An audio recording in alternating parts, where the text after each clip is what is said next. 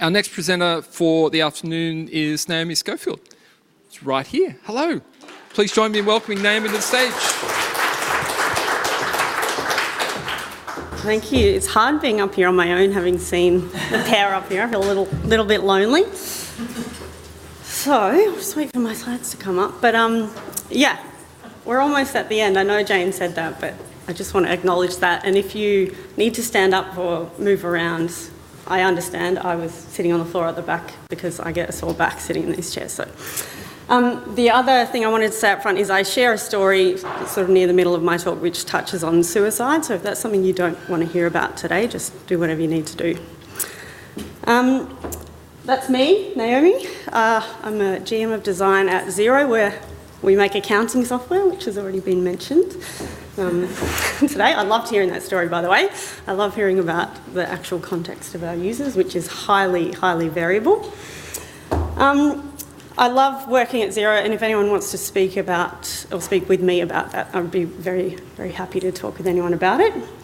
But specifically today, I'm sharing around ideas of leadership and creative leadership in particular, and this idea of the new normal. And hopefully it's going to build upon a lot of what we've already been talking about. There's certainly heaps of parallels. And at one point during the day, I was like, oh, make sure you reference this, make sure you reference that. And then, to be honest, it became a little bit too long a list. So you'll have to make those connections yourself, but I'm sure you're capable of that. So my perspectives are, of course, shaped by my own experience, and like many others here, I've taken a slightly circuitous path to design. So my professional life actually began with a PhD in physics, and I worked in academia for a long time in atomic physics. So if that's something that gets you going, it's a good topic to chat about with me. I sort of transitioned a little bit painfully into software development consulting. So I worked with Jane at ThoughtWorks. Done program management, product strategy, and then, only more recently, like the last 7 years or so, design and design leadership. And I'm also currently working my way through an MBA. I really believe that business and commercial acumen is a kind of a skill that's valuable for design leaders. And particularly when we consider this year's themes of well-being, resilience, hybrid working, these are obviously general leadership concerns. All CEOs are talking about them right now.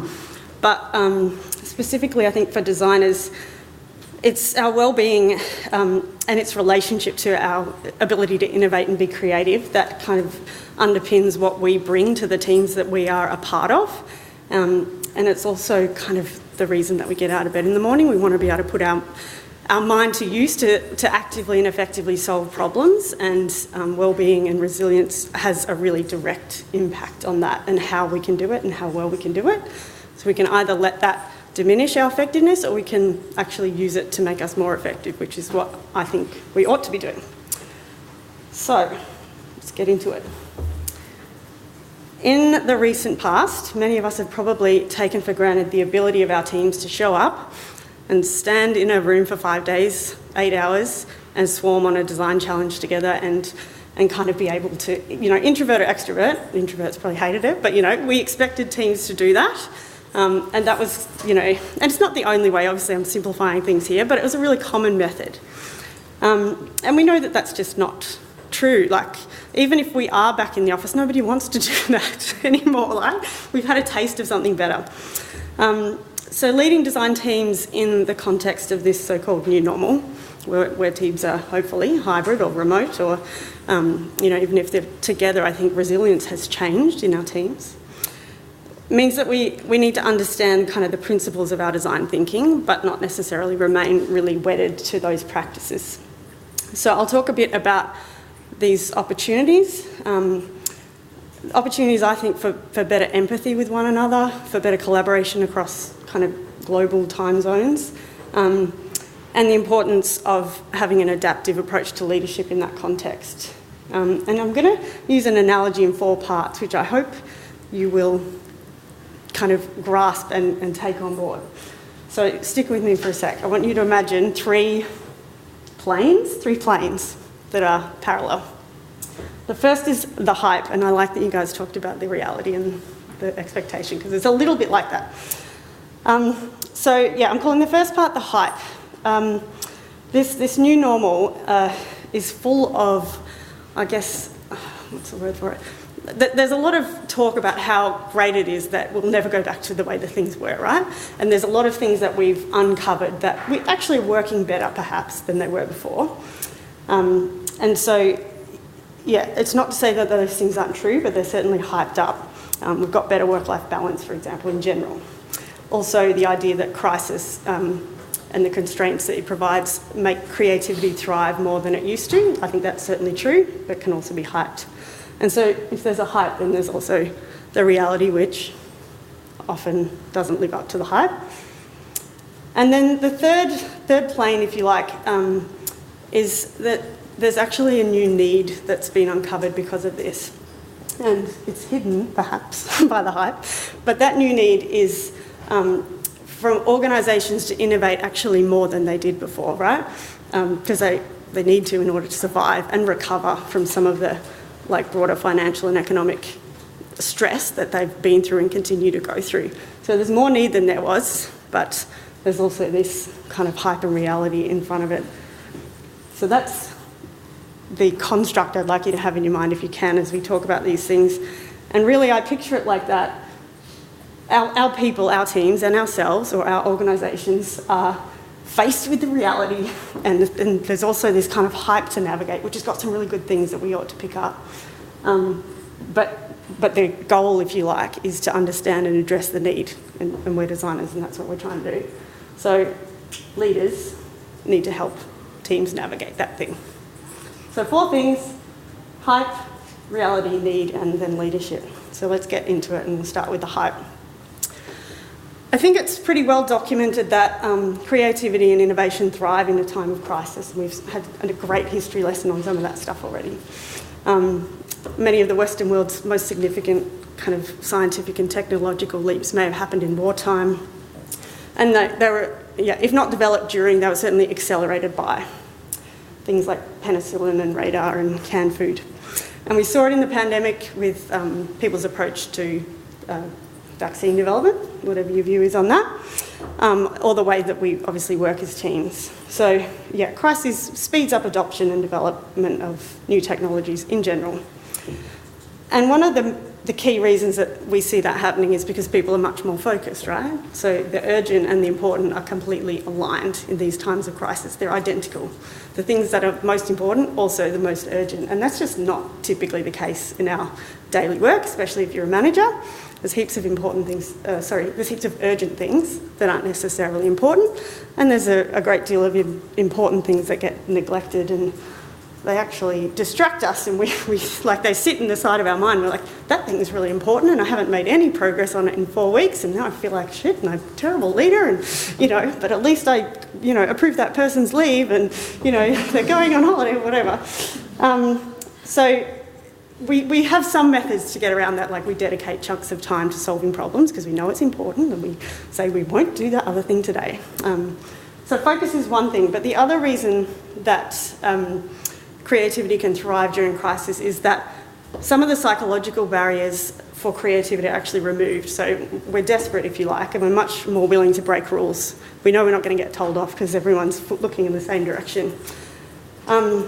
We don't feel as compelled to stay in our lane, essentially. And all of this rule breaking and lateral movement means you get more innovative thinking and just more ideas in general and faster outcomes.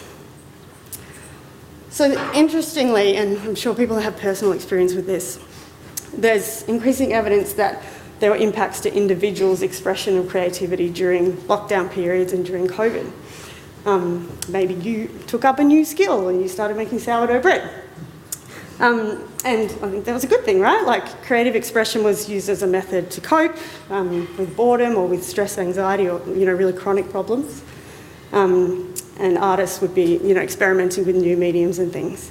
And for me, I got advertised a lot on Instagram for making, I don't know if anyone else got these, but these terrazzo resin. I don't even know if that's the right word. I spent an obscene amount of money to buy the materials, which arrived about 18 months later, and then I never touched them. Anyway, here's a little insight into how I work. Did a lot of handmade pasta making as well with my kids, and just things that honestly don't even interest me. I don't know why I did them, but I was just trying to get through. I'm also from Melbourne, by the way, so this was a good 2 years of my life that I think that'll come through. I also saw a kind of distorted picture of this creative expression on LinkedIn. I don't know if this feels familiar. I'm the tired manager who's just trying to concentrate for more than 3 minutes at a time. And then, you go on LinkedIn and you'd be like, oh my gosh, so-and-so is thriving and, new business spinning up and people have taken like life's lemons and they're making lemonade or whatever. Good for them. And obviously, like, the entrepreneurial responses that people had to COVID or their personal situation, like, commendable and necessary. But I found myself asking, like, gosh, when am I going to feel that way? Or when am I going to see that in my workplace? Like, we're just trying to do our jobs, and everything's changed. And it doesn't feel nice. I think that's all I can say. And for me, I never had a period... unlike many Australians, I didn't have a period of concern about my employment in this time, so I just want to say that. So I'm aware that I was very privileged, but it was, at times incredibly stressful. And, in comparison to that kind of LinkedIn picture, I felt many more of these things, and these are not all from my own life, right? These are things that I think are common and I saw other people experience as well. But essentially, I was trying to do the same job that I had done before, but in a context that was nothing like what it was before. It wasn't physically the same, it wasn't mentally the same, it wasn't emotionally the same. I had to remain creative, I had to remain able to concentrate, I had to stay passionate. The way I found myself, and colleagues as well, responding to that was... really unique in the way that I found myself emotionally, physically responding to that. So this is the reality, and what we discussed before was the hype, if you can remember, the planes. So I think it's really fair for us to just acknowledge that they're not the same, the hype and the reality. Not that one is more true, perhaps, but one might be more true for you at any given time. So people actually measured happiness at work. This is from the UK, and how it changed and was impacted by social policies. Without looking in too much detail at this graph, we can see people have gone on a roller coaster, right? It's an emotional roller coaster.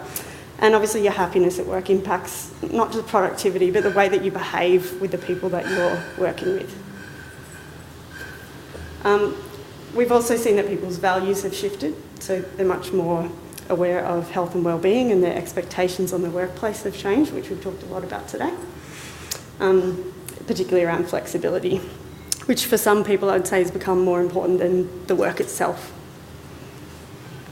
So to summarise the reality, or our new normal if you like, in the bleakest possible terms, we might have teams that are made up of people who have reduced resilience for a range of reasons, and workplaces that in many cases are completely unrecognisable to them, if they even exist.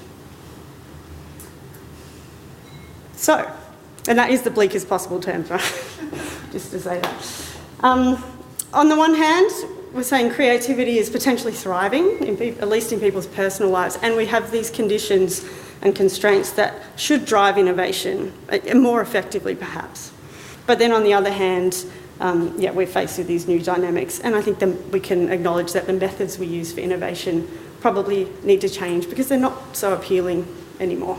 Not to me, not to people in the teams I work with. So let's look at this final complication, which is the new need. So this is some data from McKinsey, but essentially it helps us understand how innovation is prioritised across a range of sectors, pre-crisis and then in June 2020. So it's not as important is the key message. Obviously in pharma and medical supplies, it's gone up.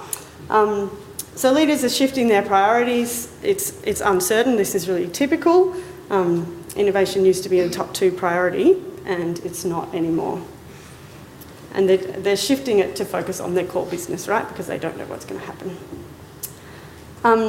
But at the same time, the actual need for innovation has increased because we're in a period of uncertainty. So there's this paradox. What this shows here is market capitalisation, which is essentially what you're worth, comparing the S&P 500 with the top 50 most innovative companies. So that'll be a subset of those 500. Essentially, they do better during the crisis. This is the 2009 financial crisis. So different context, but still similar macroeconomic situation. They do better during, and then they recover better. So I think this is accepted, and we understand then that people need to innovate, but they're not. They're doing the opposite of what they ought to do. What they are doing is playing it safe, they're stabilising, they're sticking with things that are known, and they're waiting for certainty, and I've seen this where I am.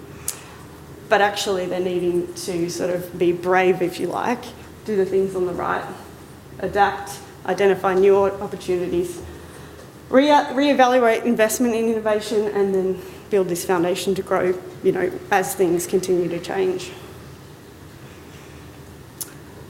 So, with all that context, what does it mean for our leadership? How do we help our team sort of navigate, if we can go back to the picture, through the reality and the hype to actually get to a place where we're effectively influencing our leadership around investment in innovation? So I've got a few ideas about this. It's not exhaustive by any means, so I'd love to talk about it more with anyone afterwards. But I want to stop there and just tell a quick story. This story is about my first day in a big new job, that's what I'm going to call it, where I was moving from having managed one team to having to manage 3 teams across a number of locations. They were. I knew them, but I didn't know them that well, right? I knew I was in for a ramp-up period of several months to sort of get to know these people and get their trust. So it was 8 o'clock in the morning, and I got a call from one of my new direct reports. So, yeah, someone I knew, but I hadn't managed yet. And I answered the call from the hospital because I'd spent the night in hospital with my son who had an infection, and he was well at that stage, like he was recovering. But it was also during COVID, so hospitals were weird, right? The doctors barely came into the room. They sort of were wearing not just masks, but full PPE. It was this sort of surreal experience. I'm sure some of you, I hope none of you, but I'm sure some of you experienced something like that. So hadn't slept well. 8 o'clock in the morning, received this call, and I don't know why I picked up the phone, but anyway, maybe I shouldn't have. He was calling to let me know that someone in his team had over the weekend attempted to take their own life and that they were recovering in hospital. And I did know this person. I had met them quite a few times. So, as you can imagine, that kicked off a really interesting learning period for me. And we needed to sort of make some quick decisions about the project that this person was working on and how we would communicate with them and with their team and what we would say and, how to manage the whole situation. But the thing that was crystal clear to me, like immediately, was that there was only really 2 things that mattered. It was kind of like, how's that person going, and how is the people in that person's team going? Like, that, it was really obvious. It was this point of focus, if you like, or crisis, where the urgent and important, kind of the same thing. So the reason I tell that story. Oh, sorry. There's one more thing. So I called this person up a few days ago, well, last week, just to say, hey, thinking about sharing this story. How would you feel, and what are the things you think you'd like me to share? We sort of talked around what can leaders learn from your story and your situation. And they said to me, I know my story is extreme, and it is, and their challenges have been ongoing. But the principles that you use to deal with somebody, who's managing trauma, as this person is, or chronic mental health challenges, are actually relevant to, and they benefit everybody. And we sort of had this collective aha moment where we're like, it's like those Microsoft inclusive design principles, right? Where you solve for one or the permanent, and it actually extends to many. So tried to push that as far as I could because I thought that was a nice little tidbit. So you might have, these well-being and resilience challenges, and that may not be the right term for them, but they obviously can range from permanent to temporary. You have people in your team who have something that's ongoing and severe, or who might be going through periods of grief that could be, temporary or acute and then come and go. But then there's people with more trivial, or seemingly more trivial, but very real challenges. Their internet's not working, they feel like a piece of shit, and they need to take the day off, or whatever it is. So designing our leadership style and the way that we organise ourselves around that to accommodate for any one of those, it benefits everybody because we're all going to be in a situation like that, essentially. So really, if nothing else, before I get a little bit practical, I think the key thing that I took from that was reflecting on the kind of leader that I want to be, knowing that, as a people leader, I can't predict what it is that day or week that's kind of come across my desk. I don't know why I said that, I've never had one. Knowing who I want to be is probably the most grounding thing that I can kind of ask and be sure of. Knowing what to do in a given situation, I've given up on trying to, predict what that would be. But if I can at least answer what kind of leader I would want to be, I think that's a pretty good start. So, whoops, did I skip something? No. We've already covered empathy pretty well today, which is nice. But essentially, I wonder, when asking that, because we're designers, hopefully lots of us thought, I want to be an empathetic leader. If you thought that, then good, because it turns out that's exactly what we need right now.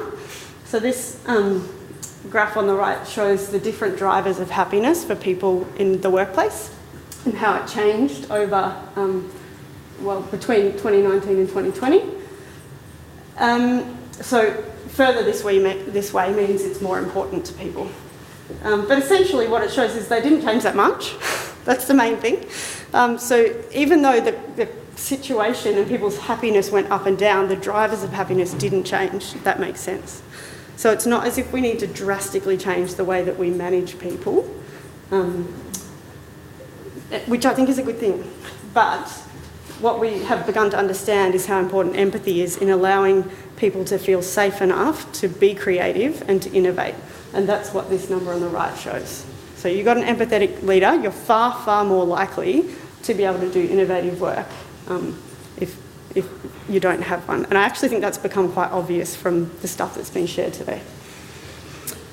The other thing I'd say is we need to be cautious about just replicating the methods that we used before. And I sort of said this already, but video meetings are an absolute drainer on your mental ability, right? And some people suffer more from that, right? Some people love the barrier that it brings, and certainly the flexibility that it gives us, but we can't do it for long periods of time. Equally, at my work, we have people in different locations and different time zones, so being face-to-face, even on video, there's only a few hours a day that we get to do that. So don't replicate, leverage or take advantage of. I think, was it Nathan, you talked about those method cards, and I was thinking about them sometimes we use those trigger questions to stimulate innovation, well, how would you solve this problem if you were in Japan? Or how would you solve this problem if you had $25 million? Those kind of constraint-free or constraint-heavy questions.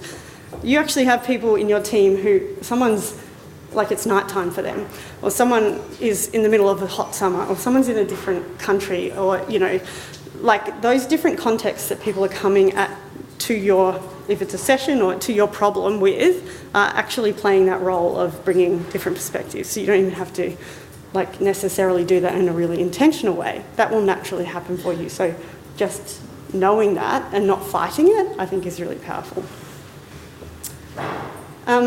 One of the things that we needed to do at Xero was get really specific about using time, and this sounds really boring. We all did long training on this, and I was like, oh gosh, productivity training.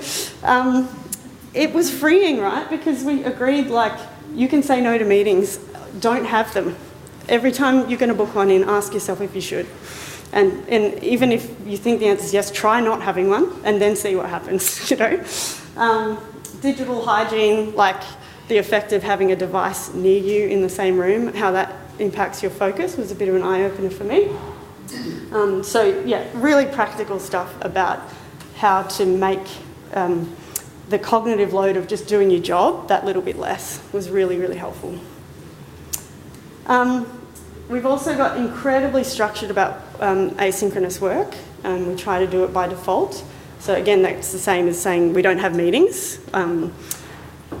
In order to do that well, you do have to have rules about how you communicate, and that will be resisted. I resisted it, and I had a colleague, Erin, who was really good at coaching us, and they would just say, just try it for a week, Naomi. We'll talk about it in a week, and you can tell me what you've learnt. And every time I come back in a week, I say, it's okay, Erin. I see what you mean now. So challenging yourself and your teams to try things for a week is good. That diagram, by the way, is literally just like, if you want, like, it tells us how to communicate certain types of information. So documentation becomes much, much more important, which again is something that kind of grinds me the wrong way. Like I had to see it work to go, yeah. The other thing that asynchronous working does is it creates a more inclusive workspace, because you're not preferencing people who are available at a given time. So it really democratises a lot of parts of decision making. So let's assume that we apply all these things and that works really well for us, and all of a sudden we are able to continue to or use our skills to innovate effectively despite having different conditions and different mindsets. What about the need? How do we increase our confidence in innovation activities amongst the people who need to decide to invest in them? So I'm just going to share one very brief and probably well-known framework around this, but I think it's a good starting point. So essentially, if we can understand that there are two questions that every board asks, and they might ask them in different words, but do you have any money today? And are you going to have any money tomorrow? And if you can say yes to both, they'll say you're fine. And if you say no to either one, then you've got a problem. So organisations and decision makers need to sort of map their portfolio of products or initiatives or whatever it is against those. Money today, yes or no? Tomorrow, yes or no? If it's a no and a no, get rid of it. That's your pet. If it gives you money today but it's on the way out, you milk that cow, essentially. Your stars are doing well, and then the question marks is where all the innovation happens. So if you're mapping your portfolio and this is empty, as it may be, or at least less full than it was before, as it would be in most organisations today, then that's a trigger for a conversation of where's your money tomorrow going to come from? And the reason, you don't have to actually draw the diagram, but you could. The reason I think that's helpful is, as designers, talking to the executive level and trying to influence those decision makers, you need to be talking about questions that they're actually asking. And so for us, we might say, we're going to get disrupted, or our users' expectations are changing. We know all of that's true, but the board's just saying, are we going to have money tomorrow? So it's just using perhaps slightly different language or a different framework to have that conversation. So, to summarise, if you remember the reality, the hype, and the need, navigating that with your teams, I want you to ask yourself, what sort of leader do I want to be? How do I want to show up for people? Can I practice using my empathy muscle in a different way? Because it's not just an innate skill, you can actually practice. Are there any methods that you and your team should try just for a week? Because they may not all work, by the way. Like, I'm sure one will come across my path that doesn't. And then finally, what influencing conversations do you think you might need to have once you actually get to that need? That's it. Thank you.